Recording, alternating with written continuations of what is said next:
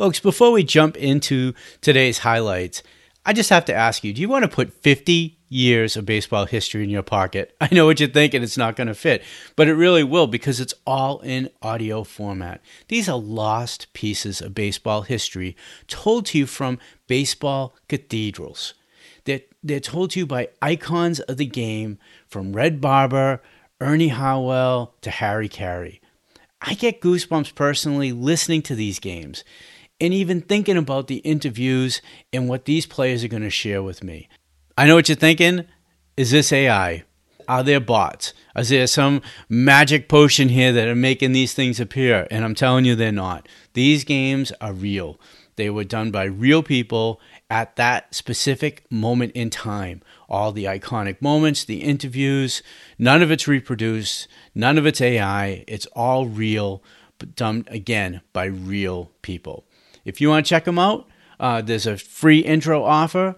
Jump on over to vintagebaseballreflections.com, and there's over 2,500 audio clips and games for you to put in your pocket, take on walks with you, hang around the fireplace and listen, put them on the porch, invite some friends over.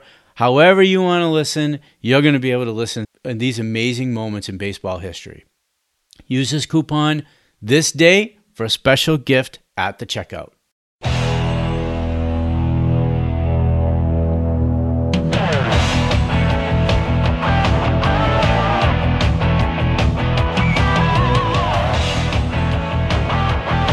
Welcome, fans, to This Day in Baseball's Daily Rewind. This is our second episode of the podcast where we bring you back in time to relive a piece of baseball history, and thank you for joining us. Today, we're going to rewind all the way back to April 2nd, 1976. But before we do, I have some quick trivia for you. This player recorded the highest ERA in a season for a starting pitcher that had at least 10 starts. His ERA was an astonishing 10.64, and opponents hit a whopping .357 against him. Fear not, he would later figure it out and win 2 Cy Young Awards. But can you name who this player is? On April 2nd, 1976, 3-time world champion and defending division champs Oakland A's make a blockbuster trade, sending a future Hall of Famer and all-star pitcher to the Baltimore Orioles for 3 players far below their caliber at the time. Was just prior to the start of the 1976 season. There had to be a reason for this trade. Future Hall of Famer Reginald Martinez Jackson was no stranger to controversy or conflict throughout his career. Sports author Dick Krauser wrote, "Nobody seems to be neutral on Reggie Jackson. You're either a fan or a detractor." Even his teammate, Darryl Nose, was asked if Jackson was a hot dog, i.e. a show-off. He famously replied, "There isn't enough mustard in the world to cover Reggie Jackson." When the late Al Heffer was broadcasting the Oakland A's games, he was not too enthusiastic about Reggie's style. Once, with Jackson on third, teammate Rick Monday hit a long home run, to which Helfer said Jackson should easily score on that one. In June of 1974, Jackson and fellow outfielder Bill North got into a major clubhouse fight because North didn't like Jackson's affiliations. That brawl ended up putting catcher and / peacemaker Ray Fosse on the DL for 3 months with a crushed disc. Later in that season, Jackson's mood soured some more. And during a game, he angrily threw a bat into the stands where it narrowly avoided injuring manager Alvin Dark's wife and 2 young boys. And then Jackson would say about the owner of the A's, Charles Finley, who we all know, if we know baseball history, was notoriously cheap. He would say Finley was a sharp businessman who taught him many things about the world of business, and above all else, he was cheap. So with the new era of free agency upon Major League Baseball, after the Curt Flood situation, baseball started to put arbitration into play, and then free agency was knocking at its door. The 3-time champs were certainly about to get raided. Finley had already lost Catfish Hunter over a failed annuity payment, which was foolish on his part for sure. And Jackson had been awarded huge salary increases through arbitration in 74. And although he didn't win his arbitration in 75, his salary was far above what Finley really wanted to pay Reggie. And Catfish Hunter in free agency received, at the time, a mammoth contract for the Yankees worth close to $3 million. It was clear Jackson was going to be in line for a large payday, and that was something that Finley wanted no part of. So Finley started shopping Reggie after the 1975 season. Although it was not aggressive, he was certainly shopping him. And then with Jackson's free agency unavoidable after the 76 season, Finley finally pulled the trigger, trading the future Hall of Famer on April 2nd in a 6-player deal. He also traded all-star pitcher and the winning pitcher in Game 7 of the 1973 World Series, Ken Holtzman, to the Baltimore Orioles for Don Baylor, before he was an MVP, Mike Torres, before he was a world champion, and Paul Mitchell, who would be out of baseball by 1980. At the conclusion of the 1975 season, Jackson was ranked second in home runs all time with 269.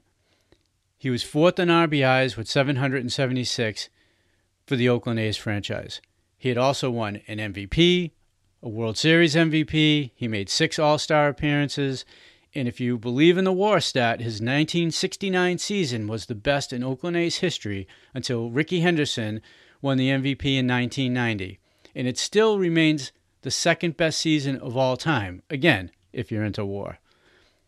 Jackson himself was stunned when the trade actually happened. He had made a life in Oakland, and he was planning to play there for the rest of his career.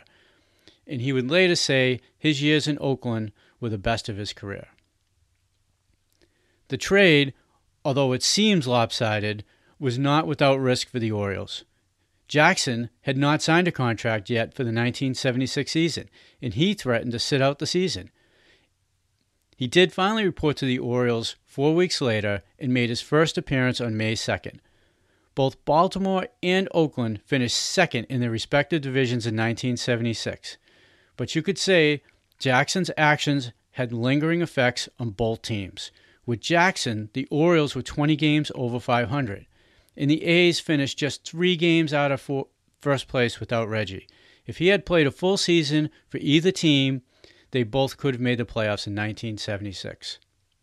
And in an odd bit of circumstance, Jackson will later play with Mike Torres for the 1977 World Champion New York Yankees and with Don Baylor on the 1982 California Angels that came up just short in the ALCS versus the Brewers. Over the next 7 years, Jackson's teams will make the playoffs 5 times, winning 2 World Series titles, and he would again win the World Series MVP. Ironically, Oakland only made the playoffs once during the balance of Reggie's career, and they were swept by Reggie's Yankees in 1981. To learn more or read about other cool events on April 2nd, head over to thisdayinbaseball.com/April 2nd. You can also read about many more events throughout Reggie Jackson's career on his page or the other players mentioned in this podcast. Go to thisdayinbaseball.com and simply search Reggie Jackson. This podcast is sponsored by Steiner Sports. Every day I walk through my den/man cave and I get to see Bobby Thompson's shot heard round the world, Jackie Robinson sliding into home, Willie Mays' catch, Rickey Henderson, Andre Dawson, and 4 Red Sox World Series headlines. I could go on and on here. There are just dozens of fantastic memories that fill my walls. Steiner Sports has over 11,000 pieces of unique memorabilia for you to remember your favorite day, player, or event. If you love baseball and you want to own your memories, they're only a click away. Head over to thisdayinbaseball.com/memorabilia and check out what Steiner Sports has for you. Or just head over to thisdayinbaseball.com and look for the memorabilia in our sidebar widgets and in the navigation bar. Now let's answer that trivia question. His given name is Harry Leroy, but most people called him Doc. He was the third youngest Blue Jay to start a game in franchise history in 1998 at just 21 years old. He would later pitch a perfect game in the NLDS in 2010, only the second in baseball history in the playoffs. He will gain entry into the Baseball Hall of Fame in 2019, unfortunately, after he passed away. This player is Harry Leroy Doc Halladay. So I just want to thank you again for joining us on today's Baseball Rewind. It's my pleasure to share this story with fellow baseball fans. Please remember to like, share, subscribe, and comments are welcome below.